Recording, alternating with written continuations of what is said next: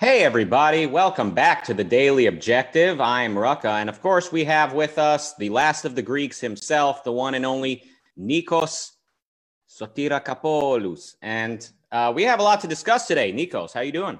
I'm doing very fine. And today you almost pronounced my name rightly. So we're up for a good start. So today we will talk about Israel and how Israel is is presented in popular culture.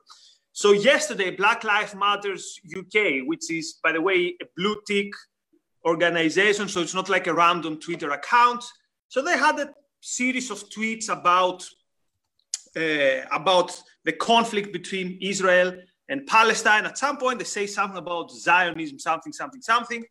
And a lot of people bring up the issue that you're a bit racist here. And remember, this is a message or an organization sanctioned by every big business, the Premier League.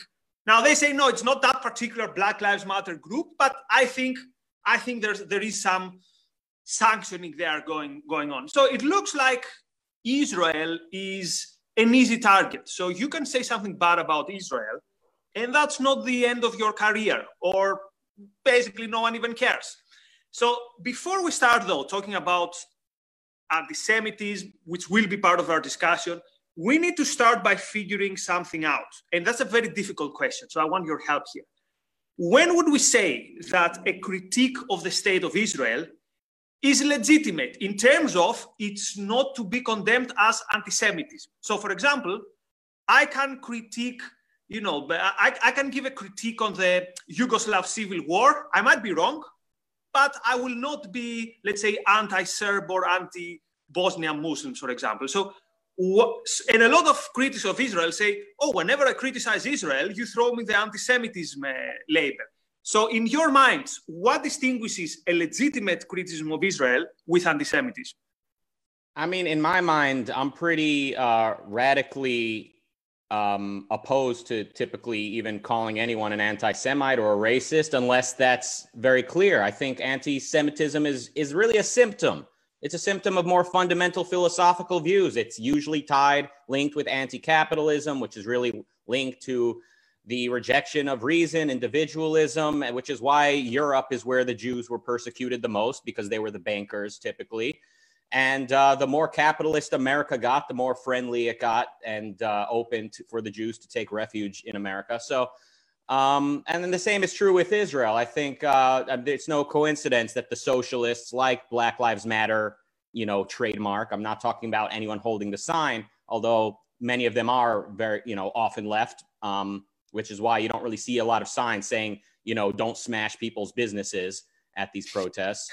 But that's not the discussion today. We're talking about what you said, that Black Lives Matter UK tweeted out, we stand with our Palestinian brothers. And that's, it's always been on the BLM charter, to my knowledge, on their website, but it also shouldn't surprise anybody because these are not individualists. And there's a lot more to say about that, but you only asked me, when is criticism of Israel anti-Semitism? Look, typically, Israel, in my opinion, represents Western civilization, which means the world hates Israel, but also Israelis hate themselves, the intellectuals. And the defenders of Israel are a bigger problem, kind of like how Rand pointed out that capitalism's biggest problem are its alleged defenders. Same is true with Israel, with America. People who defend Western countries on religious grounds, on ethnic, tribal grounds, utilitarian grounds, altruistic grounds, in other words, are fighting a losing battle. So I know I just said a lot. I think people who are opposed to the West, they're opposed to capitalism, they're opposed to industry to the extent that it's capitalistically furthered and developed. They tend to see Israel as a problem. So the day that the world becomes pro-reason, pro-individualism, pro-capitalism, and pro-rational selfishness, miraculously, Israel will seem like a much more rational, reasonable player in the Middle East than its aggressors. So what you're saying then is that there is not really an anti-Semitism problem. There's mostly a problem of what Israel symbolizes, and that's at the root of the hatred?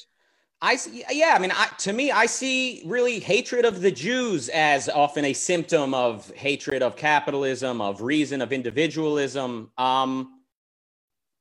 That's how, All I mean, right. that's my understanding of things. So, like, kind of Israel, but also, again, it's hatred of what made the West a place worth preserving. It's the Aristotelian influence, the individualism, the first-handed observational Enlightenment take on reason that people have a problem with ultimately.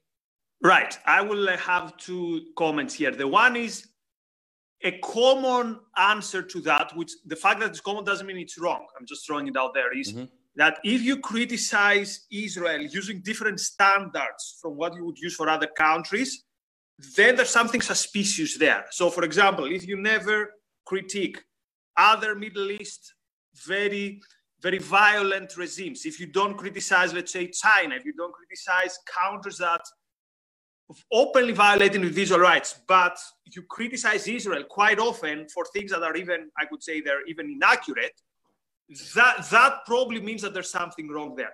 But I would also say that anti-Semitism is a very strong cultural factor. And I don't know if it has to do with Israel. Let me give you an example. I strongly remember the first time I became witness to anti-Semitic sentiment in the popular culture. So it was around Easter time. I think it was Good Friday.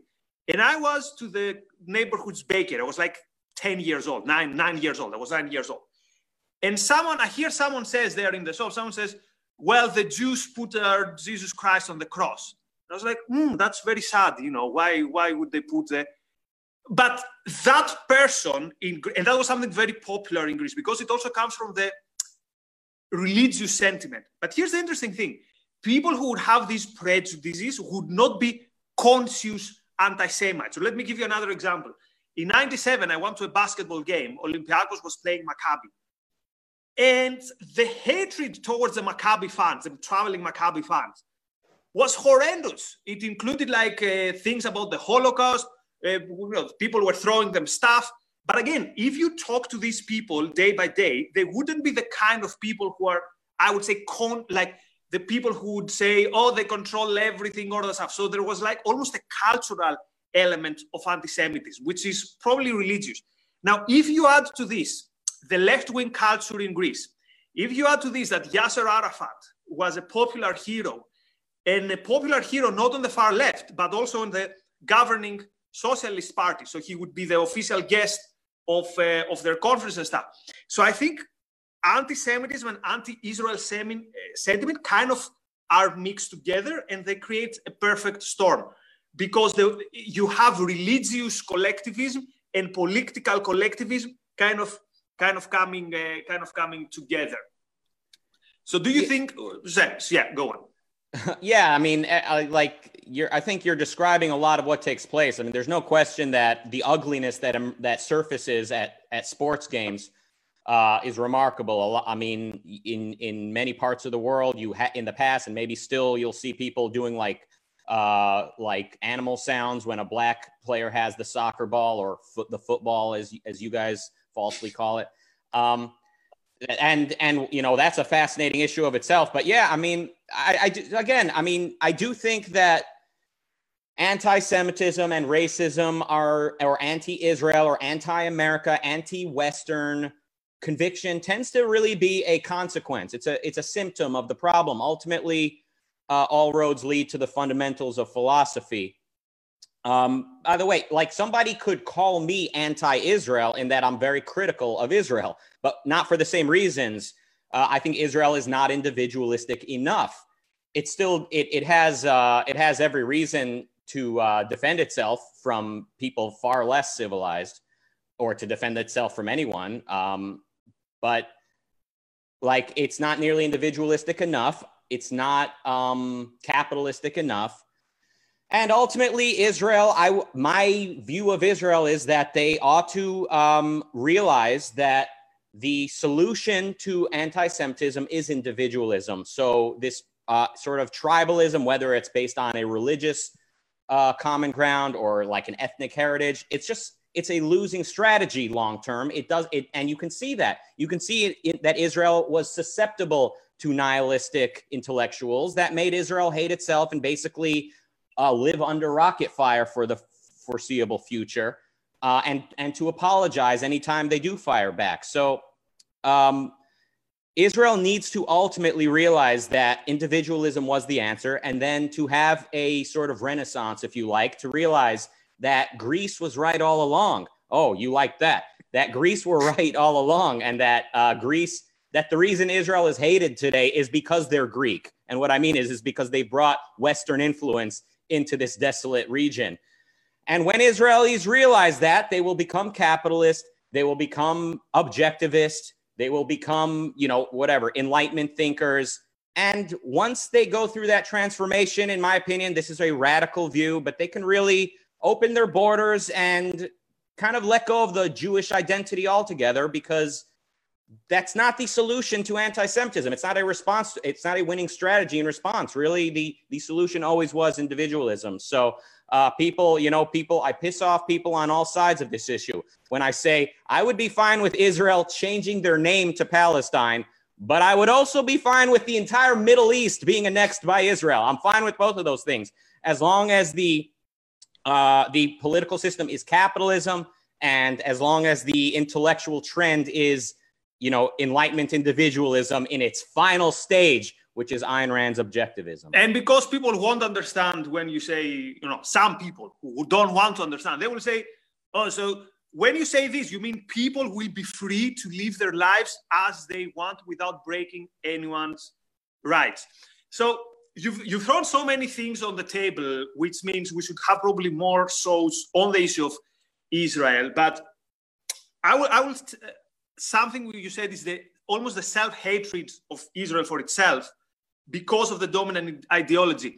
And that's my usual reply to some anti-Semites, as long as you can hold a rational discussion with them. So they say, for example, that all this, what they call the degeneracy of the West and the decline of the West is like, it's controlled by Zionists or whatever. The number one victim of this moral relativism, I'm afraid, will be Israel itself. Because this idea that, well, no one is really good, we are not sure whether we are right, and maybe we are wrong, because you should always support the weaker side. By the way, I think it's in it's one of Elan Zurno's book. I think it's on his book, What Justice Demands. But because I'm not in the UK where I have it, I couldn't check. So he says something very interesting. Supporting Palestine just because they're the weaker side is morally makes no sense. Because, for example, when you have a group, and I'm not saying that Palestinians are this, that's a different discussion. When you have, for example, a group of gangsters going against the government, the gangsters are the, quote, underdog. That doesn't mean they require our support. When you have a cult of crazy people doing like human sacrifices and they are against the federal government, they are the underdog. That doesn't mean anything. So this very powerful sentiment, specifically in Greece, that we need to support Palestine because they're the weaker side, I think this is a big problem. And this is also the case within Israel. So for reasons that, for sociological reasons, I follow the Israeli Defense Forces account on Instagram. And, all the time they have this politically correct kind of stuff, which is okay. I mean, it's fantastic that the Israeli army is open, to people of all genders, and sexual orientation doesn't play a role. But my only issue with this is it's almost as if saying this is what gives us a moral status. Not that we are defending a rights respecting country. But let me get back to our original topic. So we started by discussing what I would call hard anti-Semitism. Now let's go to Israel in more nuanced terms in popular culture.